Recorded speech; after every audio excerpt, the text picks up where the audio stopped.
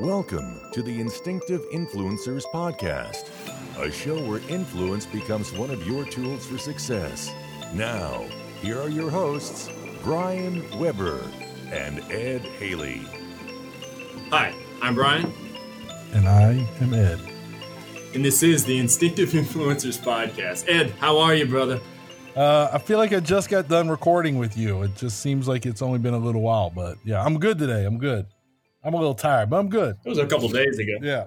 Yeah, it was a couple days ago. But then again, this particular episode coming out on Veterans Day, and we asked two special guests to come be a part of it with us and be a part of a discussion as seasoned NCOs who have a combined, what you said earlier, almost a combined total of 100 years of military service here between the four of us.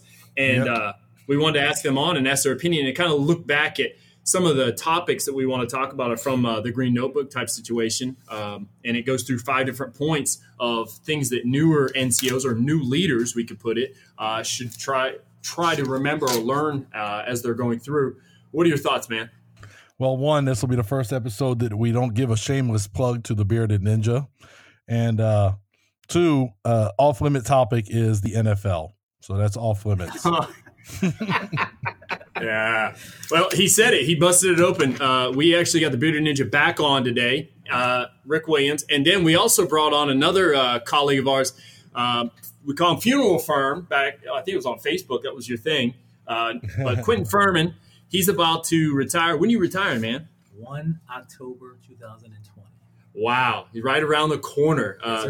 He's about to retire and then join the civilian sector. Of course, it's probably wide open for him and all the experience he has also. So we brought these guys back. We brought them both on, and we wanted to make this discussion about basically the topic is 5 tips to help new NCOs succeed. And this could work for, it doesn't matter. It could work for civilian entities. It could work within your family. I mean, it could work within the community, whatever you'll be a part of. Right off the bat, guys, how are you? What's going on? I'm good. I'm good. Yeah? Good to see you. Yeah, well, it's been a while. Yeah. And you mentioned a shameless plug. Should we talk about the Bearded Ninja Beard bomb? Beard bomb we talked about. That was just a couple episodes ago. Yeah. It's made of snake venom and pomade. Yeah. And actually, from what I heard, this is through a grapevine, the snake venom is actually from a real snake, and there possibly is snakes living in his beard. We don't know. I can either confirm or deny the allegations at hand. What's that, brother? It's the beard balm for the guy that wants a fantastic beard, but also likes to listen to the cracking of mice bones while the snake feeds. Oh, wow. Yeah, it's quite the product. So it's not really out to the public. It's a restricted item, so don't ask for it. With that, so let's get right into this because, I mean, there's a lot of stuff to talk about here. We have a little bit of time to really talk about it. But really what this is about is kind of, new NCOs. And all 4 of us, we all got to work in the same place. And it's really dealing with young soldiers becoming non-commissioned officers. Right off the bat, Furman, when it comes down to that, right? And you've done it, you've been here how many years now? What, 2 years, 3 years? 2.5 years, right? What's some of the stuff that you've kind of gained?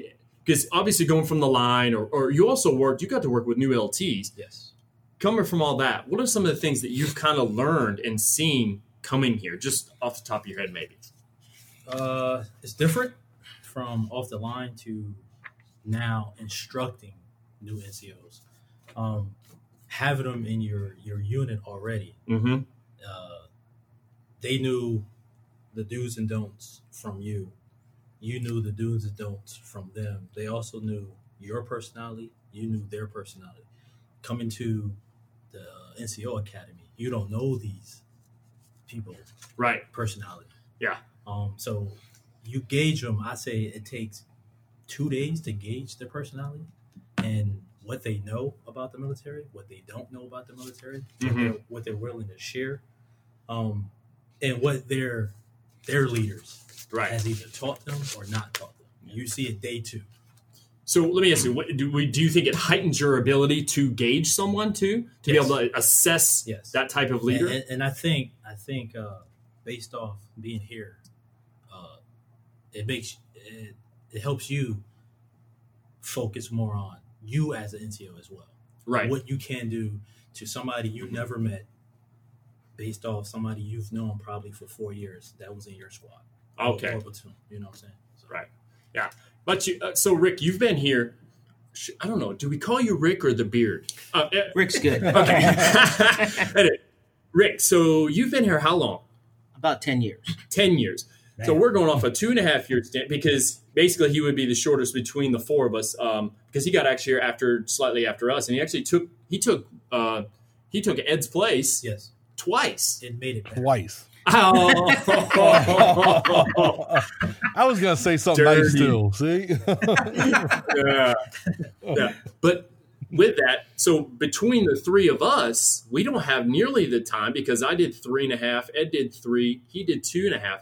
You've got more time than all of us combined. What's something you've kind of learned? So one of the things from this article that I learned, and I agree with wholeheartedly, is the Army made a mistake when we went to zero tolerance. Because in this article, it talks about making mistakes. Oh, yeah. And one of the things we have with the new soldiers is that they're scared to make a mistake. Mm-hmm. Whereas we learn from our mistakes. And with this zero tolerance, it's like we want to destroy everyone when they make a mistake. Yeah. But they're learning. So part of that learning process is making mistakes. Mm-hmm. So we've got to get out of that mentality that, okay, you're a sergeant now. We expect you to be perfect because you haven't been taught to be perfect. No one's perfect. It takes time and experience to use what you learn to nurture and grow your soldiers. And I think that zero tolerance that we've come accustomed to hurts us in the development of our young NCOs. Absolutely. Ed, you got any questions you want to ask him before we jump right into these sections of the 5 tips? I'm not speaking to one of them. And it's the one without the beard I'm not speaking to anymore. But no, I'm good, man. I'm ready to get into the article. All right. So being I'm going to read right here what it has to say about the NCO. But being an NCO, it's not only about the pay raise, right? So yeah, the pay raise is nice, but it's not about that. It is a lifestyle, and the title of NCO comes with a series of new responsibilities, from being accountable for several pieces of high-value equipment to being responsible for the professional development of junior service members under your charge. The life of an NCO doesn't stop at the end of the duty day. Guys, when we think about that life of the NCO, let's just say the life of a leader, does it really stop at the end of the day? And why? Why doesn't it? It does not. Case in point, you have your young soldiers when you become an NCO, or even before you become an NCO, you still have that bond, that after duty hours. Okay, so let me ask you, what is after duty hours? You know, because they say you're a soldier 24/7. Well, how can you say after duty hours you're not an NCO no more? That's crazy to me. So, based off, let's consider after duty hours 1700 plus. On till the next morning, you still have the responsibility of taking care of that person. Right. So, yeah, absolutely. Yeah. And, I can tell you, like, I remember a time when I was a young sergeant, I didn't know how to deal with things. And I had a kid show up to my house at like 9:30 at night. Here, I'm trying to put my kid was already in bed and stuff. And that was like my eye-opening point. And this was many years ago. Shoot, that was probably 2002. And it made me realize, wow, I'm working 24/7, no matter what. If somebody calls me in the middle of the night. As a matter of fact, one of the things I make a point of is not to like take anything that made me sleep too hard at night, especially in Korea, because if somebody calls me, or to drink alcohol or any of that stuff, because if they call me, I got to go do something. Exactly. Yeah, so a great point. What about you? What are you thinking? I really think that leaders are accessible, and you have to be accessible at any time. I probably get more phone calls about actually teaching on my personal phone number or after hours than I do during the day, because you're in the classroom teaching during the day. So when are you prepping? So if you're prepping, hey, I need some help on this, or I need something. So if you're a leader, they feel comfortable talking to you. They feel comfortable asking you for help. but you have to portray yourself that you're going to help them. And as long as you're doing that, I think that you're good to go. Yeah. But that builds on another thing is trust. Oh, you're jumping right into it, aren't you? So if you don't have the trust, then they're not gonna come to you. And that's exactly the point we're going to hit next. Tip number 1 is basically building trust with our junior members. Building trust and trusting others too, because there's two sides of that, right? I have to be able. Not only can I ask for their trust, but also I have to be able to trust them. What does that look like? What does that look like to you all? Say in your points of view of building trust. Well, hey, Brian. So the one thing, Firm talked about it. So you build that trust when that soldier does call, at late at night or whatever, and then you respond. Like that's a key component to building that trust, because you're showing them, hey, I'll be there. And man, there was a soldier had a drinking issue, and he also always thought he was going to be the guy to leave with the girl. And soldiers like to leave him places. And, going to get him, though, the one time I went to get him, and I turned the heat up in the car, that built that trust with him. He understood, all right, if I get myself in a pinch, Sergeant Haley's going to come down, he's going to help me out of it. But I also made sure that he understood I'm not your taxi service every single weekend. But when Firm talked about that, like when they make that call and you answer that call, you're really seeding that trust at that point. Yeah. And I don't know if many of you, if you guys do this much at all. Something that I'm kind of fond of doing right off the bat is telling someone, hey, listen, my trust is gained from day one. Obviously, there are things, they say trust but verify type situation. But gaining that trust, I have to let them know right off the bat, hey, I trust you until you've done something to violate that trust.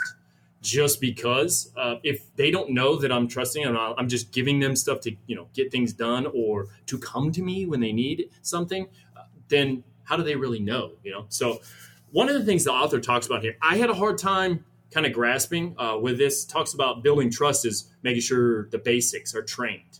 What do you see about that? Like training the basics and building trust? Well, one of the things I when I read this article, I thought about was every day we hear people complain about supervision or lack of supervision. So if I have two people that work for me and I give them things to do, I don't necessarily have to ask them. I can go and I can check behind it myself. And then if it's done, guess what? That person is gaining my trust. But I don't have to go ask them every time, did you do this? Did you do this? Did you do this? That's part of being a leader, is doing that supervisory job.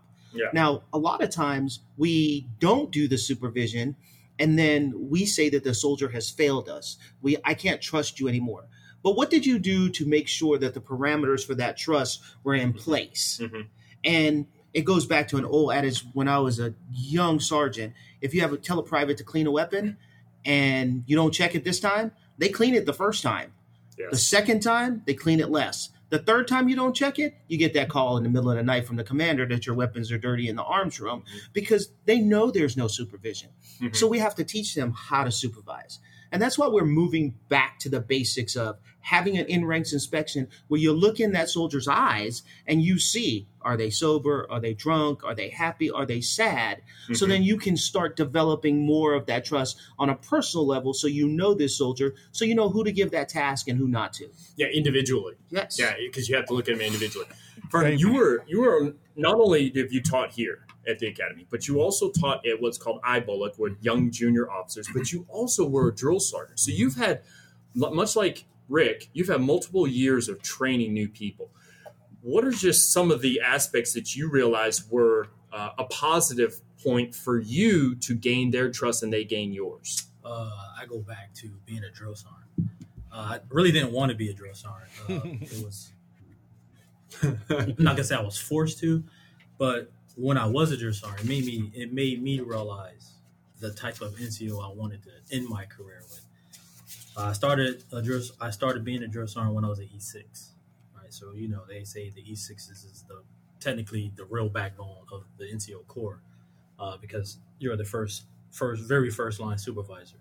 When I became a drill sergeant, the civilians coming in to being soldiers or whatever, help me build that trust, or help me trust them, if you were. Because they didn't know whatever home training they had, was their home training. I didn't know them. They didn't know me, right? So like you said earlier, you said that. And when I went in day 0 of that, I said, hey, your trust right now from me or to me is up here. Right now. Don't know you, you don't know me. Until, like you said, until you do stuff that till you don't do stuff I tell you what to do, then by layer your trust is going to go down. Absolutely. That being said, I think you have to set that up. I had and going through IBO, I had a different perspective with lieutenants. Yes. Being that I went to IBO, I personally had a different perspective of lieutenants, because now I knew what they went through. Yeah. I knew what they were going through. And, when you a platoon sergeant or you get that lieutenant, you don't know what that lieutenant been through if you don't know the procedures of how they become an officer. Me being in IBO helped me build that trust as well. And I want to say it helped them build trust in all NCOs when they graduated. So like you said, I think we can cut it out. It all comes up by you establishing that, hey, right, I'm going to trust you. Right. Hopefully you trust me until one of us do something where we can't be trustworthy. Now, to bring that back, my question to you is, how do you bring that back to them trusting you when something happens? How do you bring it back? See that? To me, that's one of the toughest things you could do. To me, that's a tough one, really. When I think about how do you bring back that trust? Because I don't know, there's multiple times. I think it depends upon the person. Right. It depends upon the person and the actions that they took. Because how did they violate that trust? What was the instance in it? So it's almost like you have to go deeper, or as John Rogers used to tell us all the time, peel back that onion to find out, was it intentional? Yeah. Was it not intentional? Was it something that was just an oversight that they thought was okay? Right. I mean, there's multiple aspects of that. So that's kind of like one of those things where I really have to evaluate it. If it's a lying case, because I look at it as integrity is my foundation with anybody. Integrity, just come to me with the truth. If you mess up, we can fix it together. But if you lie to me about it, we're going to have problems. So based off what you just said, these young NCOs, they haven't been taught that. Yeah. So when the first time these young NCOs see somebody make a mistake, they're rah, rah, rah. Because they wasn't taught when they made a mistake. It was rah, rah, rah. It wasn't, tell me what you did, let's fix it, or let's see how we can fix it. So coming up brand new E5, they don't know because they wasn't taught that. Right. And I think that's the biggest difference from us four now to these young NCOs coming up. Yes. Well, I want to interject something because you guys are hitting it on the head. But the piece that I didn't hear was, tell me why you made that decision. So I can think about your thought process. So I can correct that thought process, or I can see where you're at and say, you weren't wrong. You just executed wrong. But you weren't wrong in your thought process, on your decision-making process to fix that problem. That's what I see is we hurry up and get to the solution instead of going through that detailed planning and go, okay, where was the planning flawed? Did I set you up for success or did I set you up for failure? Because if I set you up for success and you failed, then what did I not do to train you for success? Oh, yeah. And I think we don't take ownership lots of times when they mess up. We just go, well, he's young, he messed up, let's do this. Or she's young, let's do this. Instead of going, okay, had you ever been in charge of movement before? Have you ever been in charge? And the soldier says no, then you go, probably could have given some more supervision. Yeah. And you know what, though? I think this all boils down to one key thing for a young NCO starting right off the bat that everybody seems to think they don't have time for is the counseling piece. And whether it's verbal or written, verbal is just as good. Let me walk with you down the street and let's talk about things and saying, listen, my integrity and your integrity are very key to our relationship to build the trust. 1, 2, come to me if you wrecked a vehicle, come to me and we will take care of it and try to ensure nothing bad happens. But if you hide things, it just turns into, and it's open communication, which that's one of the tips we're going to get to is about communication. But right here, this is one of the things that I also liked about this. Along with training, make sure that you take an interest in your personnel and listen to their ideas and suggestions. Listening to those ideas and suggestions of your subordinates in the past, how do you think that has helped you as becoming a better leader? We're both laughing because this happens to us on a daily basis. I know it does. You want to start this one, Ed? Ed knows what it's like. What, listening to, say it again? I'm listening to y'all talk, trying to find my spot. He said, I said, listen to their ideas and suggestions and how it has helped you in your career past. Well, so one thing is too, for you, it's you checking your ego because you can learn something from them. So right now, my big struggle, and I've talked about numerous times, is I work with all captains that I'm supposed to wrangle. And they are not big on listening to your suggestions. So you gotta be real forceful with them. But then there's also some staff sergeants around. And when you listen to them, maybe their suggestion is good, but then that's where our experience comes in, that we might be able to refine it and make it even better. And then you get that, Mr. Rick's favorite thing, we get some buy-in from them too when we do that, and we listen to them and we have our input, and then they're like, you know what? Yeah, that works. Especially so training around here is less than stellar. So there's 2 of us here that have just we came here from teaching, facilitating.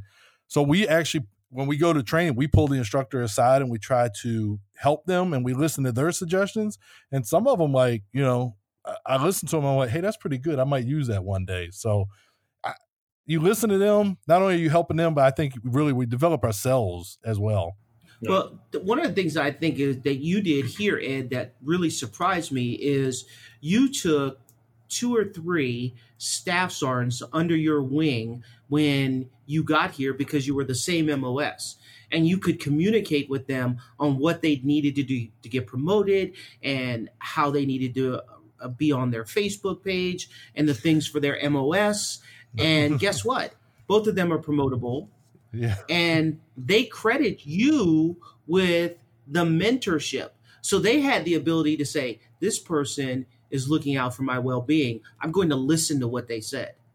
That's a big key piece of the trust is that person looking out for me? Transparency, right? I mean, if you look at transparency in how you operate Firm, because I know it was not a shock when I met Firm that he is very vocal and transparent at everything he does. Like, there's no hiding of anything. Like, it is all up front. I am who I am. Blunt force trauma. What I am. That's what I used to say. Yeah, blunt force trauma. But with that being transparent, how do you think that has helped you with your career, Firm? It's helped me a lot. And I got that from my very first squad leader when I was a private. He was that person. You either got the bad side of him or you got the good side of him. Right. And I always try to stay on the good side of him.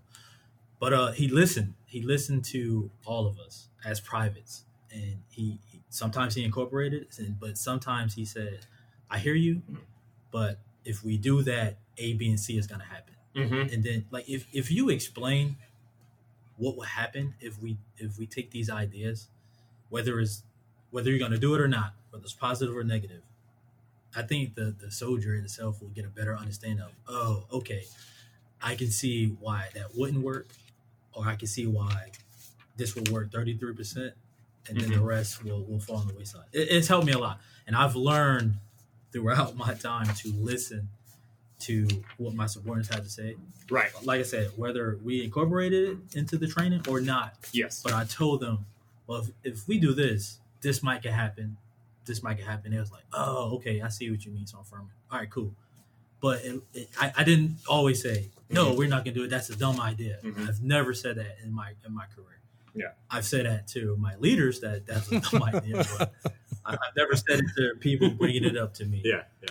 And it's also, to me, it kind of, you look at things when I say about being transparent too. I think about if you have those leaders where it's almost like they held on to every little tidbit of information like it's a power grab. Like, I don't understand that. Like, if I got the information, everyone needs it. Yes. Now, if it's secret or top secret, understood, got it. That's understandable. But it's that if I have information, I need to make sure everybody has it. I used to blow you guys up with text messages, Yes. like left and right. And it got to a point where they said, hey, can you slow back? Because we had multiple coming from different people. And we did that. Got kind of crazy. Did get crazy, Kinda yes. crazy. But I would much rather have too much information than not enough information. I'll give you an example.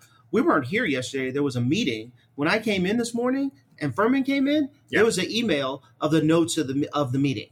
Why do you think that was there? Because when I go to the meeting, I come back and I debrief right away. This is what was said. This is what was done. Furman does the same thing. Yeah. And the reason for that is if everyone in the organization knows the goal and we're moving towards the goal line, we can all participate. Yeah. And it should not stop. Just like your company is running, even though you're not there. It may not be running perfectly, but it's running because you disseminated information. They knew you were going to be gone, and they know how to work without you.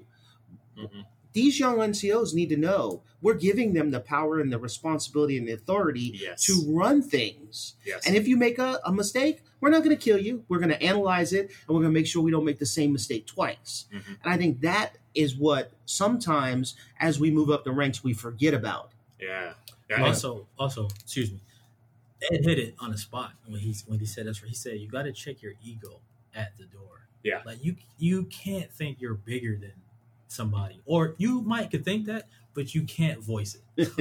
Why would you voice that? Yeah. Because then they definitely not going to trust you, like for anything and forever.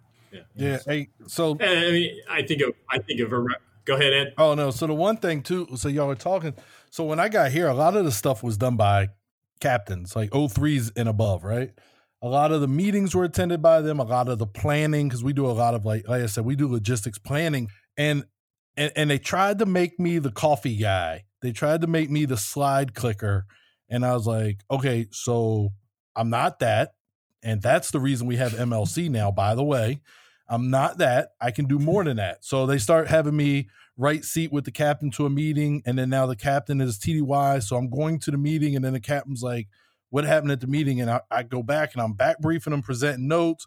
You know what I mean? Like, I'm answering questions in the meeting, and now they're like, oh, okay, well, Haley's got it, and now the captain will be on leave. Like, these are captains that were use or lose because they were afraid to go on leave, and now they're going on leave. So one of the staff sergeants in our mobility area, he goes to meetings and he's always like, oh, I'll get you an answer as soon as I talk to captain, blah, blah, blah. And he come to me and he goes, hey, Sergeant, do you think I'm a terrible soldier?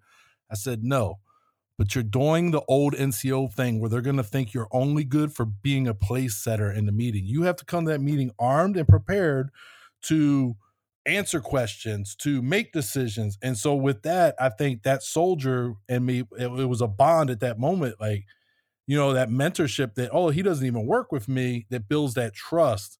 And I just told him how it is. Like, those captains don't have to make all the decisions. You can make a decision. You're a senior staff sergeant fitting to be E7. So that's old Army. We're not making coffee anymore. Let's talk about one time when Weber decided he was making too many decisions and fixing everybody's problem. Oh, He had this saying, you're not going to leave that monkey on my desk. Was that not it? yeah. Yeah, it's because Keep your monkey. keep your monkey. You can talk to me about it. Yeah. And you can make a decision. Don't drop it on my desk for me to make the decision. You need to be part of the decision process, making process, because everyone was coming to him for everything. And he's like, no, I don't want to take away your duties and your responsibility as a non-commissioned officer. Come to me with a solution, not just a problem. Yeah. To show me that you're invested in what's going on.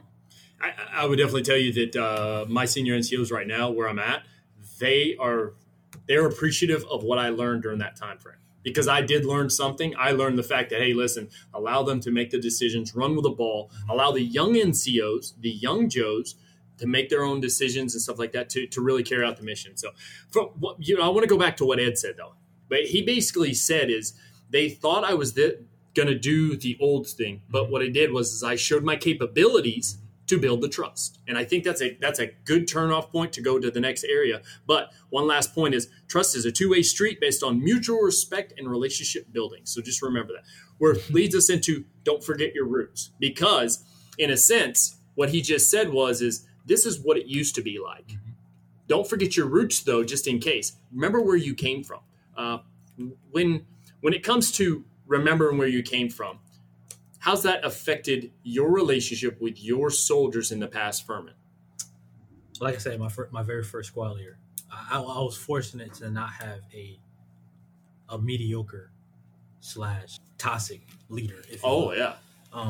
So I was very fortunate, and throughout my career, I tried to emulate myself with that person. It's worked, and some of you just gonna have these soldiers who just I don't want to say it's the leader's fault, but some soldiers is just not going to be that person that's going to trust anything. Mm-hmm. Maybe because of the upbringing, or they just did this for so many years and just wanted to get out. Mm-hmm. You're going to get those soldiers. So not every soldier is going to have a stellar performance. Yeah. That's what helped me. Yeah, absolutely. So remembering your roots, Rick, you served. You said 24 years plus. You've also been here at least 10 years, plus all the other things you did. How does remembering where you came from help you along the road? To me, it's a little nostalgic because I've seen people that I've worked with or mentored grow, and I've seen people that adopted the same things. Mm-hmm. So I got a kid that used to work for me a long time ago, probably in '99, and he just made Sergeant Major. Wow. And he's at the academy, and he called me text, and he was like, I'm in El Paso. And I go, okay, what are you doing? And he's like, I'm building a wall. And I go, get out of here. And he goes, no, I'm at the academy. I'm just being funny with you. I go, okay, what are you doing there? He's like, I'm at the academy. And so we started talking, and he's like, hey, you changed my life. I want you to pin my rank on. And I go, I'll pin your rank on and I'll come to graduation, but let's stop talking about the emotional stuff, changing your life. You did that. You're a grown man. You got promoted. Let's do that. Then I told him, I said, hey, I'm not pinning your rank on unless your wife approves it. And she needs to send me a text saying that, because what we taught him a long time ago is family. Mm-hmm. And we taught him how to do the right thing because he came from a broken home that didn't have those things. Mm-hmm. Now he's married. He's got 2 kids under the age of 7. And I'm telling him, you got to figure out what's important to you. Yeah.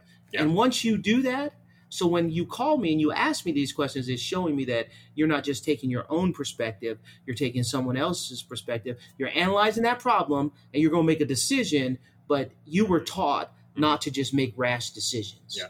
So I think that's where it comes from me, that you always go back to that mentor or someone who helped you along the line, mm-hmm. so you get a fresh perspective of what's going on. Definitely, and I definitely think not allowing it to go to your head. Yes. Yeah. That's the biggest thing. It is, and it's tough too, because you're now in a position where let me play devil's advocate on the young NCO. Now you're saying, all right, you used to be buddies with these guys over here. Now you need to be in charge of them, and I think it's the wording we use. You're in charge of them, and now they get this thought in their head is, I've got to run this show, versus I got to build a team. I've got to make a conducive team. Is that, I mean, you hit it on the head, right? Based off what you just said, to go on with the devil's advocates, I don't think it's that young NCO is using that. I'm in charge of you. I think it's his leader saying, "Hey," or her leader saying, "Yes, you're in charge of them." But if you know that this person is about to be promoted to an NCO, mm-hmm. to E5, let's just go E5. You already know that. The only way you can change that is if your perception as that NCO has changed. That NCO has not changed. Yeah. Your perception is that NCO changed. Yeah. Okay, that NCO might be a little sterner. They might talk to you a little different, but that's because he put on or she put on those stripes. Mm-hmm. They don't get a bigger paycheck than you, but they do get more responsibility than you. Yes. They're not in the trenches with you unless they want to be, they're supervising you in the trenches now. Right. So I think the perception is that when that happens, say we came in together, you get promoted before me. One, you should be happy for that person because y'all came together. Yeah, y'all fighting for the same goal. It's just that person made it faster than you. You shouldn't be mad at that person. Or have the perception is, oh, now I got to listen to him or her. No, you should be honored to listen to him or her because now they can help you get to where you want to go, get to where. And I think, like, let's go back to the upbringing. You said people come from broken homes. I didn't know my dad. You know, I got 2 other brothers. So it was 3 boys in the house. But you know what my mom did? She made us play sports. And you brought up teamwork. Mm-hmm. So from a young age, you know, we had this teamwork. And coming into the military, it was never an individual thing. It was always a team. You didn't go to basic as an individual person. No, once you got the basic, it was a whole platoon 30 plus that you had to pass basic with these 30 other men and women.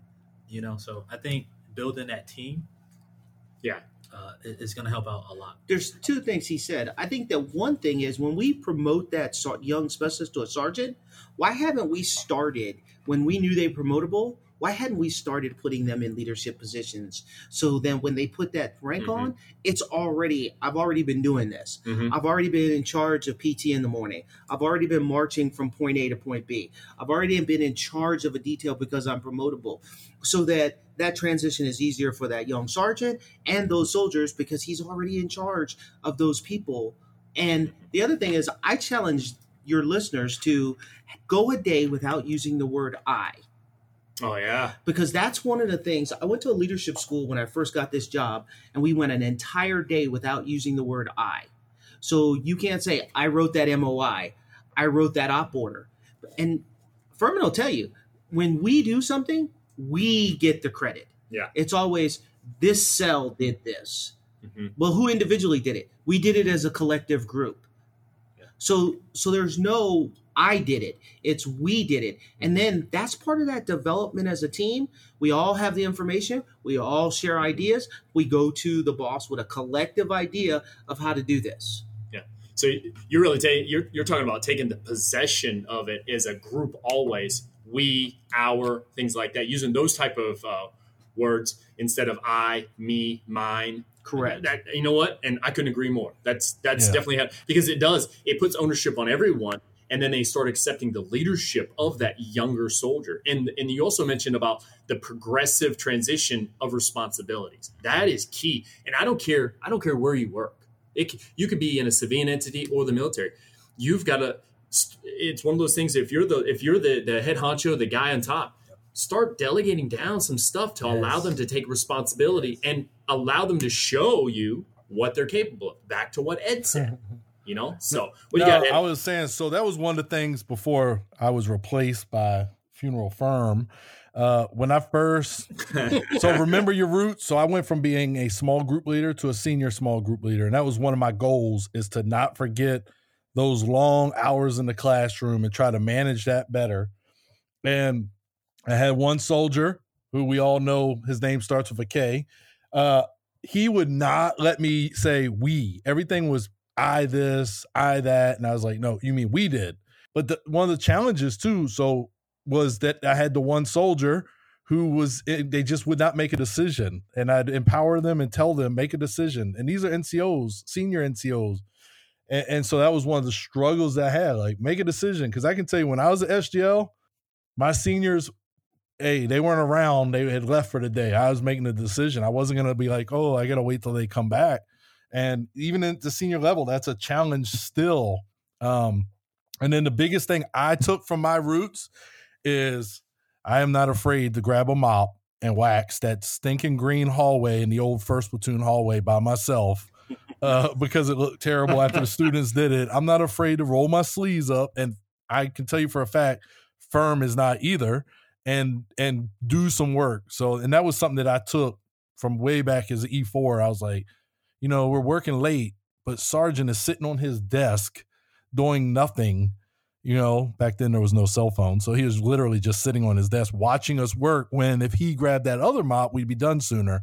And that was another thing that I was like, hey, as I develop, I'm going to do that. I'm going to work alongside the soldiers when I can to build that camaraderie, that trust, that teamwork, and that relationship. But yeah, so remember my roots at the academy. Yeah. I never thought I was bigger than anybody else until I became the CFDIC instructor. And I knew I was bigger than the rest of them. No, I'm just kidding. I have a point too. For example, we were talking on the way over here. Sergeant Furman and I were not here yesterday, but there was a meeting.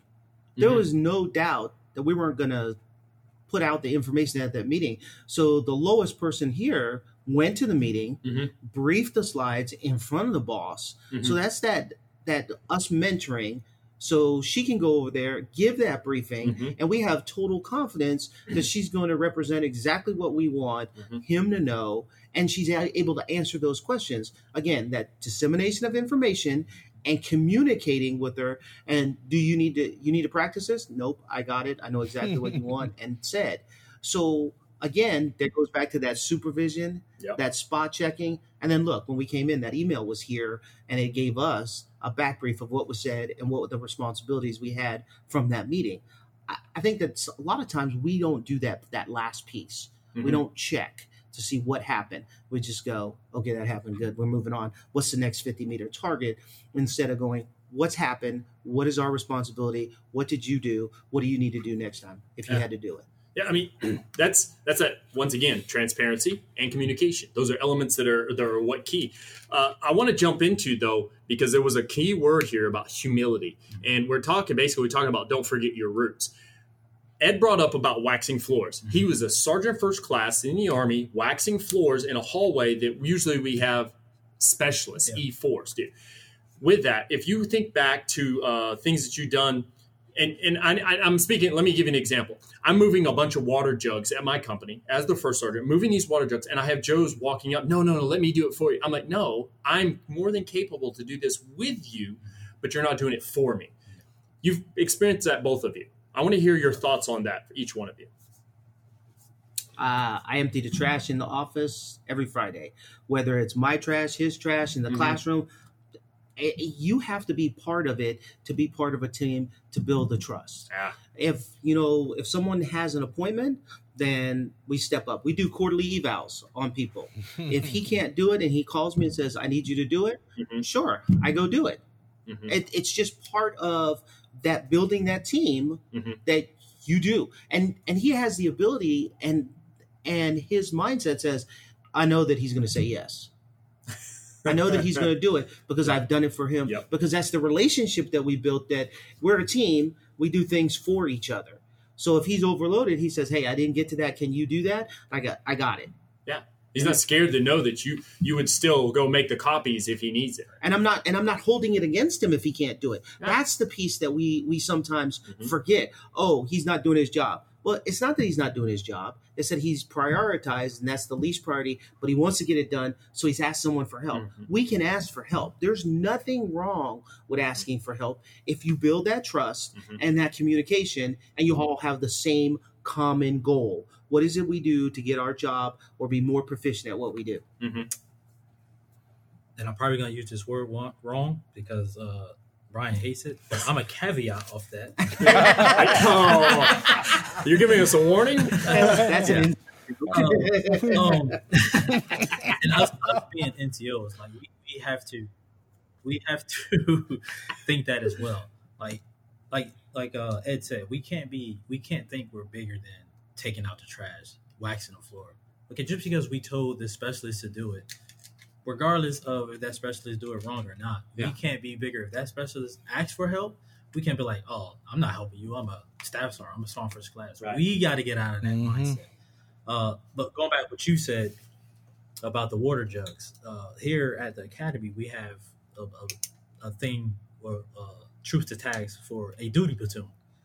And I had a soldier by the name of W. He know who he is if you hear it. My man Eric. I already know who it is. I used to always tell him, hey, this is what we got to do for duty week. And every week or every time we had duty week, he would do it. But it seemed like he would do it by himself. You know what I'm saying? So I was like, all right, I'll go help. help him out. And he said, why are you helping me? Yeah. You're the platoon sergeant. You're not supposed to be. Dude, let's just get this done as a team. And then I talked to the other cadre and were like, why? Later on. But it's that mindset. Yeah.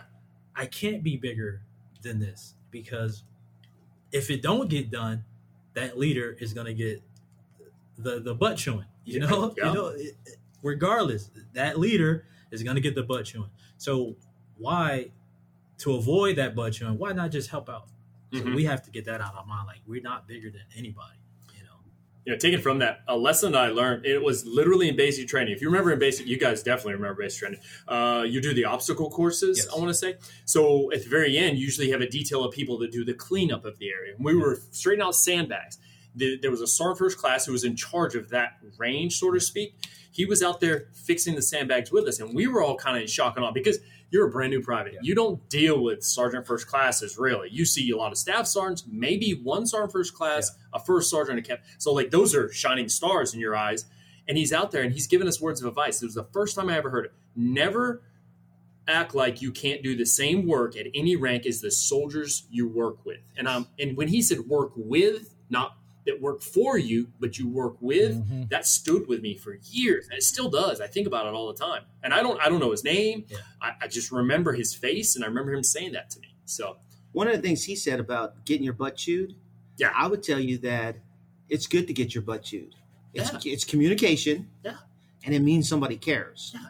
Facts. And instead of trying to avoid it all the time, do what you think is right, and then learn from that. If you get chewed out, you go, okay, I learned. I got to do it different next time. But that means somebody cares, and because they could say, "Oh, get out the way. I'm going to have him do it." Yeah, without chewing you out. So that means somebody cares. And I think sometimes, I know that Mr. Butler and I lived by that rule when we were platoon sergeants. If someone didn't come say something to us that week, we were like, we didn't push the envelope far enough. Yeah. So I really think that we get in that communication piece, and just because it's not positive or just because it's not negative doesn't mean that you can't communicate and get your point across. And I think we have to realize that. Hey, I think that's that's a valid point too. And the other thing about butt chewing, it just builds scar tissue, so that when you're not afraid of a butt chewing after a while. You take those first few, and then you're not afraid of it to the point where you're not going to make a decision. You're going to be hesitant because you don't. I think about soldiers sitting around the motor pool, and it's 1700, and you're like, "Hey, why are you here?" "Oh, the platoon sergeant hasn't come back from his meeting, so we weren't released." "Okay, go home. I'll call you if we need you." But young E5s don't want to make those kind of decisions because they're afraid of that butt chewing. After you take a few, just trust me, it just builds some scar tissue and you're fine. Yeah. Going back to what Brian said earlier about the texting. So it was my two other brothers, my 11 Bravo brothers, when we was over there all together at the academy. When we didn't get a text, we came to each other and was like, what did we do wrong? Because we haven't gotten the text in over 3 hours. Let's find out what we did. So it's like you said, and it's good to have that butt showing. So we knew if we didn't get a text, bro, hey, what's going on today? Either he had an appointment, or hey, something's going down. We did something wrong. Let's find out. Yeah. Let's fix it. Yeah. Or let's go to him. Ask what's going on? What did we do? And it's fortunate. Sometimes he said, "No, y'all didn't do nothing. I'm catching up on my work. Yeah. I'm letting y'all catch it up. I'm letting y'all catch up on your work." Or it was, this happened. I was gonna push it out later, but since you realize this happened, I'm gonna tell y'all now. And we fixed it. He gave us that trust in us that we could fix it without him getting involved. Now, if we needed him, obviously we went to him, but. I remember that well. I know you guys do, because I specifically remember talking to one of those brothers of yours, and he's brothers of mine too, I would say. Actually, he still works here, and he's like, "Can you just come see me when you need me?" I'm like, "Bro, I'd love to, but it's like there's 1,000 things popping." And it's crazy. Where I'm at now, I am literally about a half a mile to, I think I'm more like a 3/4 of a mile from the rest of my organization. So my company's in one location, and I'm like, there's no way I'm going to drive over there every time something. Let's keep open communication and call me if you need me and all this. So we use it a lot more, but I think it's a different situation. Like here, Yeah. I probably should got off my keister and walked a little bit more, but hey, whatever. But let's go right into the next point. Ed, stop laughing so much. That's horrible. So I was actually thinking, Brian, how fortunate, because I work in a skiff now, so there's no cell phone. So the platoon sergeant puts out like all this stuff, and I keep telling the platoon sergeant, hey, you want to send me an email? And the platoon sergeant says, oh, no, I texted. I said, oh, where's your phone at? Well, it's out in the locker. Okay, so is mine, guy. How am I getting your messages? So now I'm thinking that after working for Brian and getting all those messages, how fortunate I am now that I don't have to carry a cell phone. Oh, it's horrible. All right, whatever. All right, we're going to move on to learn from our mistakes. Because obviously I've had to learn a lesson. But the next point to kind of like teach and to help mentor younger leaders, Joes, soldiers, NCOs, is learning from your mistakes. You'll make plenty of them. I know between the four of us, we've made huge mistakes and small mistakes that have taught us lessons throughout. What do you think you've learned from being able to make those mistakes? What I've learned is acknowledge the mistake, first of all, because sometimes the leader don't know that it was a mistake. Mm-hmm. You know, if nobody tell you it was a mistake, then you don't know it's a mistake. But if you physically know it's a mistake, you as the leader that's making a mistake, you have to acknowledge it. Case in point, I want to say last year, there was a meeting set for a specific time.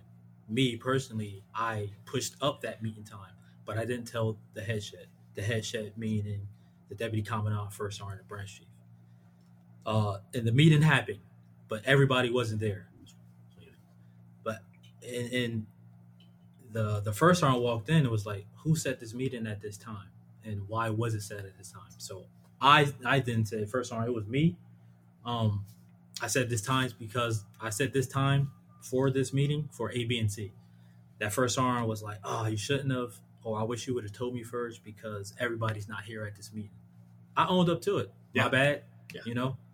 But it ate at me like the whole day. So the next day, I went to that first sergeant. Like I was like, "Hey, I really apologize that I set that meeting without telling you." And the first one was like, "Nah, you straight. Just let us know." It was just eating at me. I needed to go apologize. You know. So I think you just have to own that mistake first of all. Right.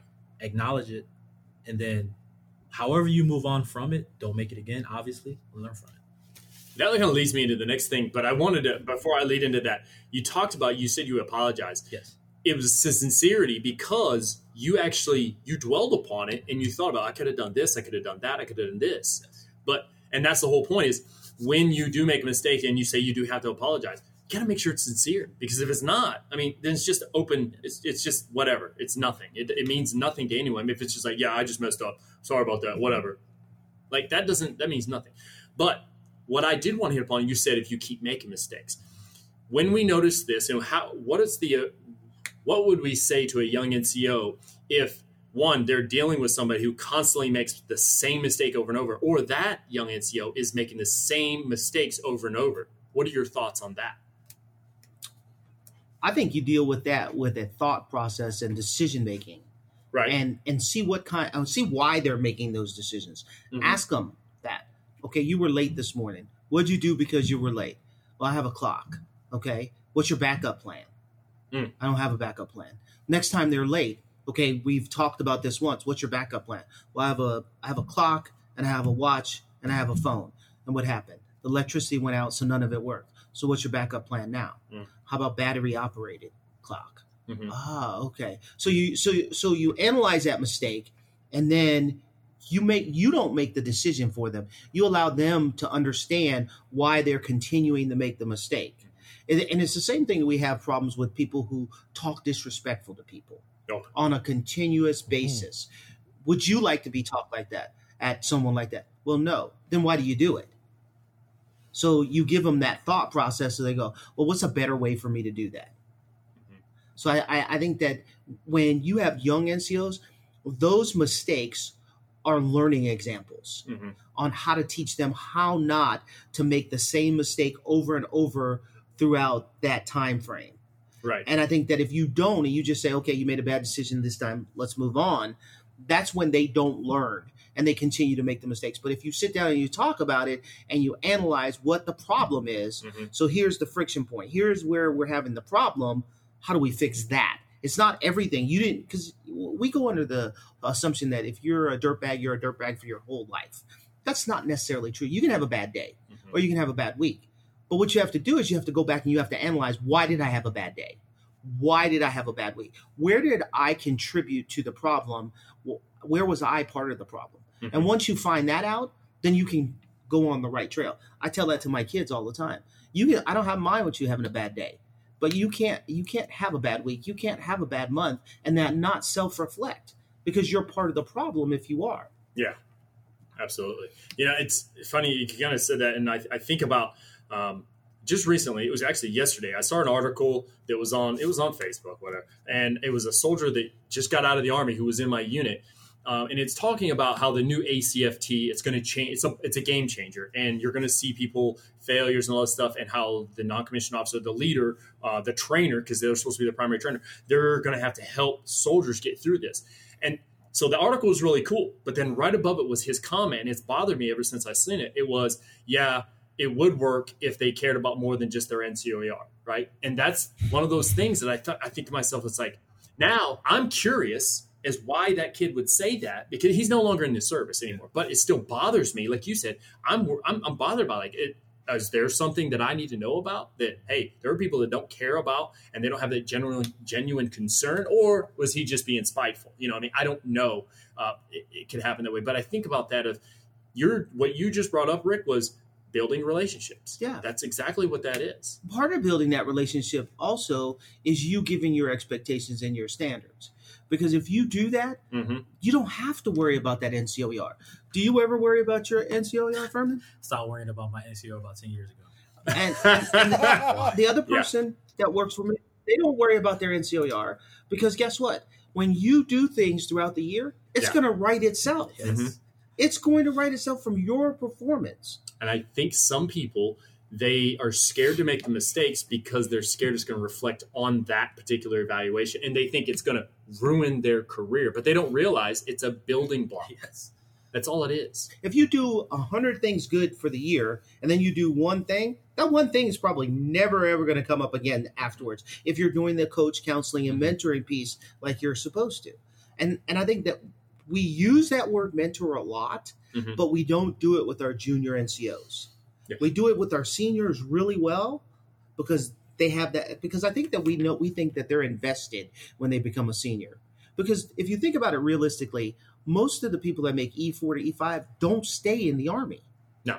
So when you get to be that E6, E7, E8, then you're looking for that mentor, or that mentor grabs you. Whereas that mentorship should really start as an E4. Absolutely. And for that, you to be an NCO, you should find a mentor. I don't care if it's at a schoolhouse, your last duty assignment, someone that you could talk to about career aspirations and talk frank and candidly about it. Yeah, absolutely. And that's it. It's understanding too. We even, Ed and I have done an episode about mentors and mentorship, and we went through it's like a 3-part series almost. It's a 2-part series, but it's understanding too that they're going to help you through those times where you're learning from your mistakes. Because if I make a mistake, I mess up, and I get a hold, and I think I have actually reached out to you and said, hey, what do you think about this? It helps you see it, get them to see it from a different perspective sometimes.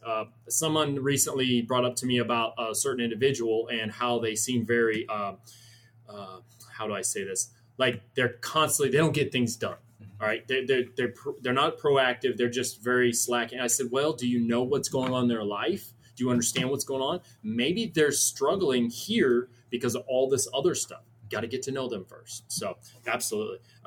Let's move on. Let's get into the next little area. So it says communicate. When we think about communicate. Ed, you got anything on that? So we've been talking about it kind of the whole time. So we talked about laying out your expectations when we talk about evals, like that effective communication. And with these young soldiers or young leaders, not only do they need to communicate down, but they need to communicate up. So I had an E7 and I came to him as an E5 promotable, I think already. And I realized that he would give me stuff And I would make it happen, but I wasn't going back to him and say, hey, Sarn, this is done, that did that. Hey, we changed this location system. So his big thing was his pet peeve was feedback. And I, as a communicator, I would never give feedback. I just do what I was supposed to do and keep it moving. So that's something I picked up from him when I was at Fort Drum. And it's important. So it's important for you to, communication is both ways for these young leaders. It's not just them to the subordinate, but they need to go back up as well. And then what we say before, Brian, the leader needs to learn to shut their mouth and listen to what the soldier's saying, and they'll know twice as much because the soldier will tell you what you want to hear eventually. Just close your mouth and stop, back when I was in the 82nd, just listen to the soldier first, and that effective communication will be a good tool for a young leader. That's actually a class that they teach here. Effective communication, if I'm not mistaken.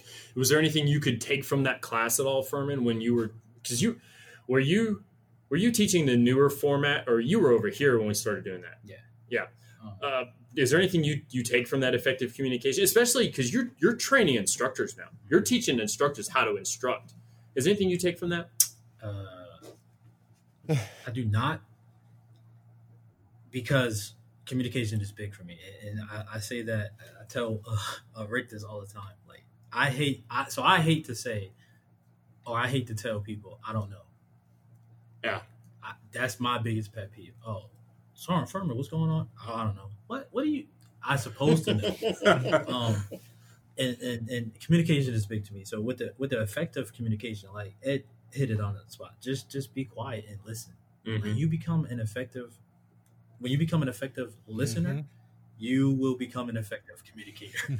Because now you can dissect of what that person either mean or their intent. We have someone in our office that is not an effective listener, and we harass that person all the time because we have to repeat conversations during the conversation. Really? Yes. Man, I wish she wasn't in the other office. That person was over here. and to go with Furman's talking about, it's listening versus hearing. Yeah.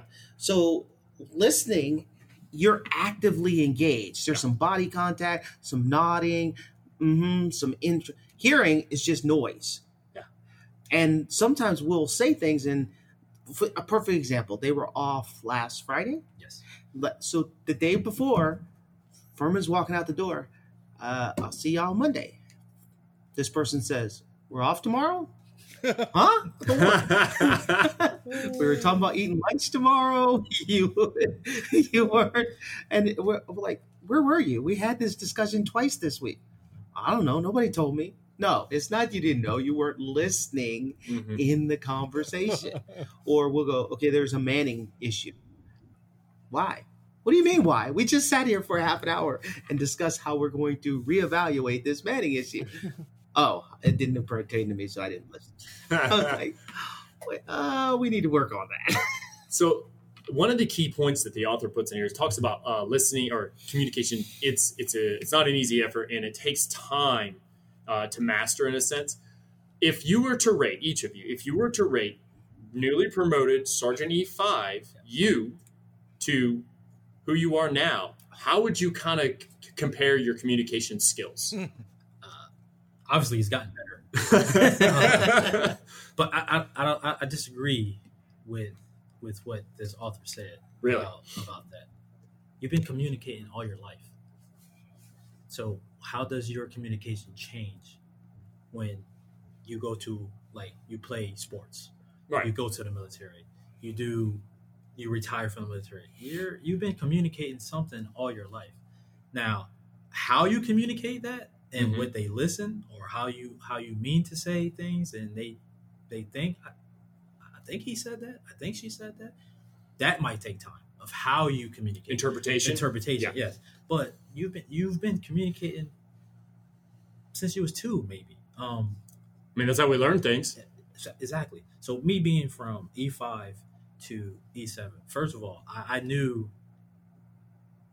how I was going to communicate with my subordinates by way how it was communicated to me.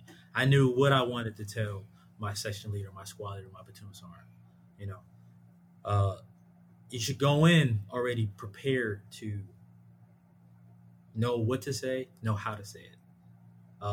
When I came here, I took over from a great senior.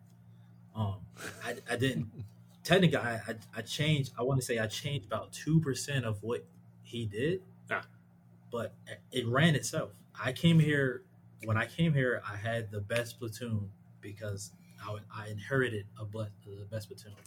And one of the things was we had a young E6 here. She was I've seen her recently, by the way. Yes, I hope she's doing well. Yeah, but she was scared to do stuff. Oh yeah, you know, and Ed here told me the things that he would tell her to do, whether she did a mistake with it or she just didn't do it. So I was like, okay, let me see if I can do stuff different. Mm-hmm. So case in point, she never driven a Gator. She was too afraid of it. You know what I'm saying? So he recognized that she was too afraid of it. And for whatever reason, he just did it or somebody else just did it. One day she had to go to the latrine and it had the Porta Johns out. So I was like, well, how are you going to get there? And she goes, you have to take it to the Gator. Well, one, I don't have to use the latrine. I'm going to stay here with the soldier. So let's see if you can drive the latrine or drive to the latrine yourself. Yeah. She did it. She never got off the Gator again. So I think communicating that with your subordinates, if they're afraid to do stuff, one, they have to tell you. You can't, because we're not mind readers. But I communicated, look, if this happens, we'll move on from it. Or if this mistake happens, let's talk about it. So it's how you communicate. So, I would definitely say there were some senior NCOs who were committed to not ride the Gator with me any longer. And I guess he was scared of us. I don't know. Torres was scared of his life. You know? Wait a minute. I mean, you and that Gator? That's why I never got off the Gator, though, because you were a bad influence. But nobody's riding with you on that Gator, Brian. Remember our race? Remember the race and you cut through the woods? Nobody's riding with you on that thing. Whoa. Hey, let's they can go back 10 years, so let's not talk about it, okay? No investigations, all right? Yeah. Now, I mean, it's funny because one of the last things he talks about in that little area, he actually references the NCO Creed, and we say lots of things about. I kind of like what it says. It says I will communicate consistently with my soldiers and never leave them uninformed. I think that goes back to that whole thing of being transparent and open through the trust that you build. And it's just and we got this guy over here unplugging his phone. He's like, no one's calling me anymore. I'm not even cutting that out anymore. So one of the things I saw with the piece that we're talking about is I understand what Ferdinand said, but I would tell you that I learned more from my children about communicating than I did in the Army. Really? And I'll tell you why. When I got back from Afghanistan, I yelled at my kid. Teenager, you yell at teenagers. So I had my wife come to me and go, let's take a walk. So we're walking and she goes, you don't know your son at all. And I go, what do you mean I don't know my son? Name, social, what he's done, all of that, right? So she goes, you don't understand. When you yell at him, he automatically shuts down and he hears Charlie Brown's teacher. That's all he hears is you yelling, no information passes or anything. But if you talk to him, he'll come back to you later and tell you you're right. Or maybe I should have did it this way. Had no clue. And she told me straight up, you can't teach him to be a soldier. He's not a soldier. So I said, okay, I'm going to try this. So I talked to him about, parking in the driveway, not blocking the other cars in, stuff like that. And it was like, wait a minute. He then comes and says, you're right. I was being selfish. I can just pull up in the beginning of the driveway. Everyone can get in and out. I just wasn't thinking. Okay, I got it. I totally understand that. But I wouldn't have had that same, as a young E5, I wouldn't have had that same mindset to be receptive to someone challenging the way my leadership style was, because that's what I was taught. Mm-hmm. And then when I became an E7, I had my mentor tell me, "You're the smartest person I know, but you always yell, and I don't understand." So I said, "Well, that's because that's what my squad leader did, and my platoon sergeant did. It's a learned trait. It was, you want to get somebody's attention? Yell at them." Yeah. So then I stopped yelling. I just stopped yelling. Now, every now and then, if someone tweaks, I might have a flashback. way. Like in the classroom last time, Yes, the classroom, yes way. He yelled in the classroom? Yes. someone said something, No, he said somebody's taking long. He's like, "Let's go!" and The whole classroom was like, "Wait a minute, what just happened?" So I understand that, Mm-hmm. and I understand how to communicate. I also think that you have to learn people and how you can talk to people. Mm-hmm. We have instructors here. I can walk up and say, "Hey, how's your day today?" or "Good morning," and they will tell me their life story from the last time we talked. But we have other instructors that will, you can say "Good morning," they go "Good morning" in your world and walk away. Yeah. So I think it comes to knowing your audience, Mm-hmm. who you're talking to, also in that communication piece, and genuinely caring. Yeah. I could tell you something about all of the 65 instructors that work here. I can tell you either where they live, where they came from, what kind of car they drive, their favorite team, and we can get in the door of discussing like that. Yeah. And we can discuss anything, whether it's civilian or military related. We can get in the door Mm-hmm. just by something you know or something they've said in a past conversation. So you store that information that you've had before to get in the door to talk and communicate with that person, whether you're trying to help them improve or whether they're doing a good job. And the last piece is, I think we don't tell people they do a good enough job enough. Yeah. We expect them to do right, but we don't say, "Hey, I watched you today. That was a great job." And just walk away. I don't have to write it. I just give you that affirmation that you did something good. Mm-hmm. It makes you feel good. It helps your day. Yeah.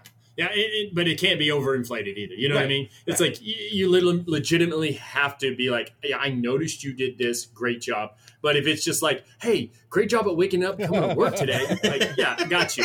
You did your job. No. Because I know people like that. It's like, "Hey, it's so wonderful that you actually made it." Well, no, you're supposed to. Hitting off what Rick said, when I first became over here, when I inherited the facilitator position over here in CFDIC, you got to get two. Well, I had to get evaluated twice on 2 classes. Right, it's 2 classes that I got to choose, which I thought I was the master at. One of them, Mr. Rick here evaluated me. He's like, "Good job, good job, good job." Okay, cool. Based off him evaluating me before, I took whatever negative he said about it and I made it into a positive. Good job, good job. Oh, Ed here evaluated my second one. He was, "You didn't do too good, but you did good enough." But I was more receptive to that than me having like 100% go, whatever. Not saying Rick gave me 100%, but I was more because now I knew, based off what he said, what I had to improve on. So going back to what we are afraid to say, what we're afraid to hear, you have to tell that person too as well. Mm-hmm. You're going down this deep hole of Mm-hmm. negativity. Oh, yeah. And they have to be receptive to listening to that Mm-hmm. and taking it. Okay, so and so said this about me, and not having an attitude, because that's what I want to hear. I don't want to hear everything I did good or great. Tell me something I can improve on, because there is room for improvement for life. So just tell me that. Communicate good, bad, and indifferent Yes. to your juniors. Yeah, absolutely. What you got, Ed? So going back to the example which involved me, so the reason something like that is also easy. So I don't know what it is about Firm, but from the day we met, Firm and I kind of hit it off. Other than him putting his towel on my couch all the time after he showered and I have to sit beside it. But so Firm and I hit it off. So at that point, when he came over there, I was comfortable enough and I understood who Firm was to be honest with him. You know what I mean? Like I knew I can be 100% honest and say, hey, you were okay, but you weren't great. And he's going to take that and be like, okay, that's fuel for him to get better. He wasn't going to be like, profanity, this, that. Because I knew who he was. We had that trust going back to the very beginning of this episode. We had that trust between us already. So it was easy. I don't think I said it like that either. I'm pretty sure I said, hey, you were good. So you got some improvement. I feel like that's probably what was said, but then I'm also old and my memory is bad. Yeah, no, we know. Yeah. Well, you know what? And that I think that kind of revolves us into the next point, the next topic. Ed talks about lifelong learning all the time on the show. It's like one of the key things we bring up all the time, but it's commit to self-improvement and committing yourself to self-improvement. That's right there what you did. You basically said, I know there was something wrong, or I know there was areas I need to work on, and you committed yourself to making those adjustments. Let me ask you this. As a junior NCO, when you have a junior NCO who's trying to commit to self-improvement, what are some recommendations we can give them to say, hey, listen, I understand. You think you know X, but you could actually improve here, here, and here. What are you all thinking? To me, it's read. Okay. We have stopped reading as a force, and now we only read when we're forced to read. Right. Whereas if you give someone, like this article we read, this is excellent for a junior NCO. They could write this down and go, okay, I'm going to put a check mark. What happens today? What happens today? What happens today? Which of these apply to me? And that's great. But we've gotten to the point where we don't read. We take our experience and an assumption and what someone says, and that turns into our experience. Instead of, how many people can quote what it says out of 670-1, what the mustache is supposed to look like? They don't know what it's supposed to say because they haven't read it. Yeah. They're going by what they've been told time and time and time, instead of reading it one time and then going, I understand what Sar Weber said now. I got it. Now I can make that correction as a junior NCO when I go to the PX or when I do something else. I can make that. But I have to read. I'm not saying read every regulation, but I'm saying read things that apply to your job. Read things that apply to being a leader, because you've said you wanted to be a leader. You've been shown that you have the potential. Read things about being a leader. Yeah. So Rick, you brought up something interesting. Am I the only one whose NCO made them read regulations when you came in there? Because we all came in about the same time. Am I the only one who was made to read regulations when you were coming up? No. I was made to read it, but I think it was better understood to me when my leader broke it down better. Oh yeah, because like Rick said, you can read anything and not understand it, but if I say, "Did you read 670-1?" They were like, "Yeah," but that follow-up question should be, "Did you understand it?" Yep. So I'll let you finish wherever you was going with that. Yeah, no, that's what I'm saying. So we were brought up like that, and like Rick said, you kind of got away from it. Like, so I was artillery first, and I knew everything about that gun. But then, so like you said, Firm, then when we went to the field, that's where my section sergeant was like, okay, what's this? What's that? What's this do? And then the next thing you know, as a PFC, I'm an assistant gunner firing, pulling the string, get a cookie, go boom. So it helped you develop, but now everything's at your fingertips. And I think that's part of the problem is, okay, I'm not sure about that. Let me give it a Google. But reading is also something I picked up from Rick. Yeah. So remember when you went to school, when you went to what is ALC and SLC, what was the first thing they did for you? They gave you regulatory guidance. They gave you books. They either gave you a milk crate or a duffel bag, and you had to carry the books back and forth. You highlighted them, you tabbed them, you were in the books. That's where that term came from. You were in the books learning. And it wasn't your specific MOS, it was about the Army and how it worked. And I think we've gotten away from that because we put everything at the fingertips and we don't do the research into the regulatory guidance. If you have an inspection, ASU inspection, maybe we do a class on where the awards and decorations go, but I need you to get a 5x8 card or 3x5 card and write down what the measurements for a male are, what they are for a female, and you bring that to formation when you do your ASU inspection. So then I can now gauge learning. I can assess if you understand, like Sergeant Furman said, I can understand if you know what you're talking about or if you just read it because it was an assignment. It's funny you brought that up. I've been in a unit where people would come to me and say, hey, what are all the unit citations to put on that uniform? I don't know, so let me figure it out. So what I had to do, no joke, with this organization was I had to go back and look at the history. And in the history, it said, then the unit was given this. Then the unit was given this. And that's exactly what it is. It's getting into that detailed information and say, all right, I've got to figure it out myself. Now, I know that this unit has this many presidential unit citations, so we all need to be wearing it on that uniform. Oh, by the way, they need to be centered at a certain height above, all this stuff. And it is. It's getting in there and finding out the real answer. Instead, this is what I find sometimes is it's hearsay. Or we all have heard about the barracks lawyer type situation. Oh, well, they can't really kick you out of the Army for that. Well, let's not worry about why. Why don't you try to do what's right, according to regulation by reading it instead of listening to Joe Schmuckatelli over here. We use Schmuckatelli a lot, by the way. Nice. Nice. Yeah. Well, one of the things I do with every chain of command that comes in here, I give them a briefing of what our cell does. Mm-hmm. And then I say, now, I'm always going to give you the regulatory guidance. Yeah. So I'm either going to read it out, the CMP or the regulatory guidance. If you want my opinion, you have to say to me, what do you think? Mm-hmm. Once you say, what do you think, then I'm not giving you the regulatory guidance. I'm giving you my opinion. But I'm always going to give you the regulatory guidance first. Absolutely. And that's kind of what you got, Firm. Also, what I think is it's not a setup, but I think he does this on the low. Rick that is like whenever he has something, going back to read, when he has something that comes from his boss to read, he gives it to me and my partner, and we read it.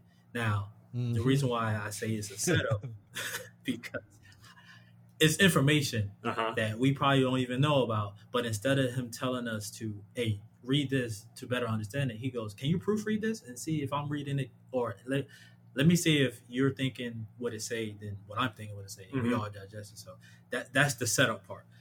He's really telling us to read it, to better understand it. Yeah. But he goes about it in a different way. And I like that about it because if he doesn't do that, I read. I do read. I don't read a lot of military stuff, but I know a lot about the military stuff. Right. So I just don't. But it's persuasive in nature. Yes. And it helps you want to read about it. Yes. Yeah. And so one of the things I would definitely say is because we're talking about self-improvement. Self-improvement comes in multiple aspects. It could be whether I'm reading the regulatory guidance, whether I'm going to school, whether I'm doing military schools. Let me ask you this, especially Firm, because you're about to get ready to retire and whatnot. Going to school, say at a junior rank as a young specialist or young sergeant versus doing it as a senior non-commissioned officer. Because I know what it's like also. How would you differentiate those two? Doing any type of school, military or not. Going back to what Ed said earlier, ego. Yeah. Take your ego out of it. Right. Case in point, I had my ego still when I went to drill sergeant school. Right. Because my drill sergeant instructor was the same rank as me.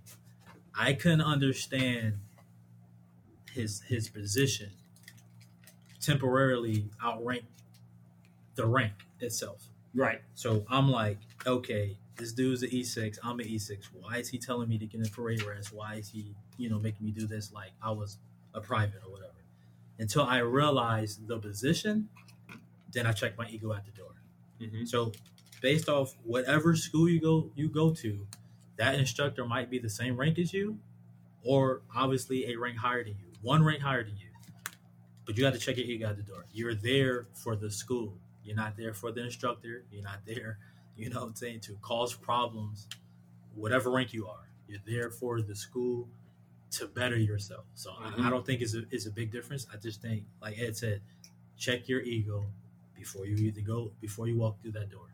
Yeah. That's the biggest thing. Absolutely. So, and with that, if I would ask you, Rick, when you look at go into, like a further education type situation? Because I know you preach this a lot. You preach it with your instructors, but you also preach it with those in the classroom. and also you obviously did it yourself by getting further education.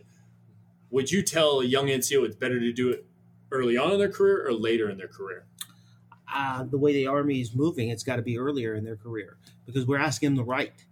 Right. And if you didn't learn to write in high school, then you're already behind the power curve. Yeah. So I need you to get back in the classroom and start taking that English 101 so you can make yourself a better leader, so you can then take care of your soldiers when you're writing those awards, those NCOERs. So I think that reading and writing is something the Army has to preach. Ed said it earlier. He doesn't want to be a placeholder. No. He wants to be that person in there that has the information to either give you guidance or help make that decision. And if you don't get in the books early, then you're going to be left behind. So I would say that as soon as you can start going to college, probably in your third year, because you need to learn your job and learn the Army. But as soon as you can start taking college, you need to start taking college to improve yourself. If you improve yourself, you'll be a better leader. That's my opinion. And it's got to be the way the Army thinks, because we're asking every sergeant major to have a degree. We're asking MLC to write papers on doctrine. So, and we're looking at about 14 and a half years for an E7 to be a master sergeant. So that gives you about 11-year gap to get a degree. Yeah. But the thing is I would never say that the importance should be on writing. It is key. But the reason I say it is good to be able to do that and take those classes is it's effective communication. If I know I'm not going to be able to talk to you two verbally or through a text message, but I can send an email for some reason, then I need to be able to make it so you understand the details of it, or that I deciphered this information correctly that I read. And now, like you said, it's taking regulatory guidance and to be able to translate that so my team, the team that I'm a part of, understands it. And I find that sometimes we get into this habit of using a lot of like shorthand type things where, the LOLs, we know what those are, laugh out louds and stuff, but sometimes there'll be abbreviations. You're like, I don't remember that being an Army acronym. What is that? And then you find out, oh, they were just shorthanding something in an email that probably could have been lengthened out versus a text message. I understand a text message. I can figure that out. Sometimes at my age, and you guys know that I got to look up some of them. I'm like, what does that mean? So what you got, Ed? So the thing is, with this audience or this group we have together today, right? Like all of our experience, like the Army's going to end. Everybody in this right now, we know that. And I think that self-improvement piece really helps with that, because you're going to get out armed with some kind of college in your background. So I'm thankful. My MOS, you will not make staff sergeant if you don't have some college. And now, in hindsight, I'm thankful for that struggle, because I can't say that honestly, Sergeant E5 Ed would have went to college. So I had to do it. And I think that is, I think it helps, down the line. And like you said, the expectation now, and if you've ever read some of these people's emails or these evaluations, the need for some kind of writing knowledge is there. Because when somebody else reads your stuff, like they realize, hey, this guy is talking he's writing just the way he speaks. And now that's their impression of you, is that you're not educated. And you could be, but the Army has changed from what it was, when all of us came in.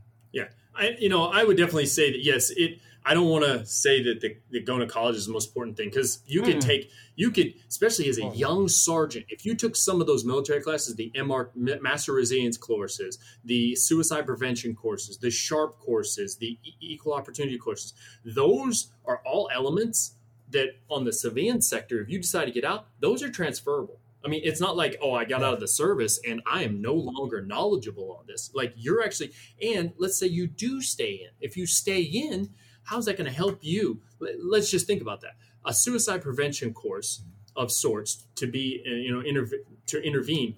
How is that going to help you as a senior non-commissioned officer in an organization? I mean, what would you think would come of that in your case, say, Furman? First, you got to know the knowledge, and then. Hey, that could go a long way. You knowing that knowledge based off what entity you're in, and it goes a long way.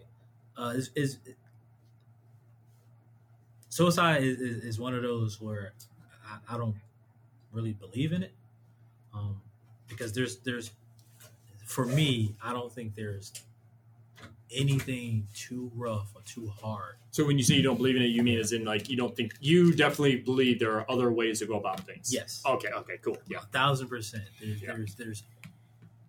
There's all these outlets, whether it's professional, family, that you can get the help you need. Now, if you're just in that mental state, that's a different story. But you hear a lot of people doing it just because they was alone, or they thought they didn't have this person or that person in their life. No, you don't have to be family. You have friends.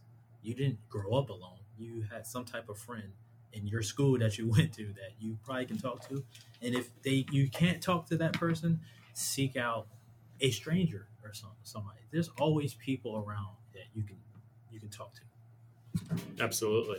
I think his comments are very warranted and just. The only thing is, I think that we're talking about a maturity rate that we can't control. Right. And I think that's the problem with our younger generation. We're mature. We understand there are avenues and ways to talk and ways to decipher a problem that we see as, catastrophic, but in the grand scheme of things, it's not. Mm-hmm. I think that we haven't taught our young soldiers how to deal with problems yet. Absolutely. Well, hey, I think this is a great discussion. I did the math. It's actually 90 years worth of service we have amongst all four of us. Ed, did you have anything last before we cut it out? No, I think that the discussion was there. I think this would actually, this is a good tool. Hopefully some of our listeners are junior leaders, and or hopefully some of the listeners are people who have these junior leaders that they're responsible for. Because like all this experience that we have in here in this episode is just, it's incredible. Even if Funeral Firm wasn't very nice to me and hurt my feelings. Exactly. And I would definitely say that what we take from it, it's obviously our opinions that we've built over the years and what we've learned from our traits, but it's one of those things also that over time you experience the same thing and over again. You tend to form an idea or how to deal with something. Is it perfect? Probably not, but we do understand it. And we're coming from a standpoint of being trainers, not only as NCO trainers, but also within schools. So with that, guys, I want to thank you both for being a part of it. I really do appreciate you both on here. This is amazing.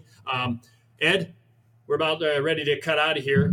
Before we do, though, let's remind the listeners, 2 episodes from now is that Q&A show. Right? Oh, yeah, yeah. But we've probably already recorded about the time this show comes out because how we get ahead on things.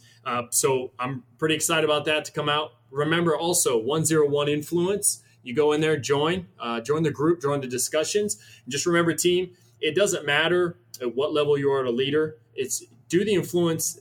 Try to do it in a positive light, in a sense there's somebody's going to learn something from you and you can actually influence them in the right direction. Ed, you got anything else, my man? No, I really appreciate these guys coming on there. Like I said, I worked for the Bearded Ninja, and I worked with and was replaced by a Funeral Firm twice. So these are 2 influential people along my career path there at the Academy. I actually read an article every day to start my day. I believe I picked that up from the Ninja at some point. So, and I closed my door. Absolutely. All right. He does do that, yeah. All right, with that, I am Brian. And I am Ed. And this has been the Instinctive Influencers Podcast. So thank you so very much for listening. Have a great day.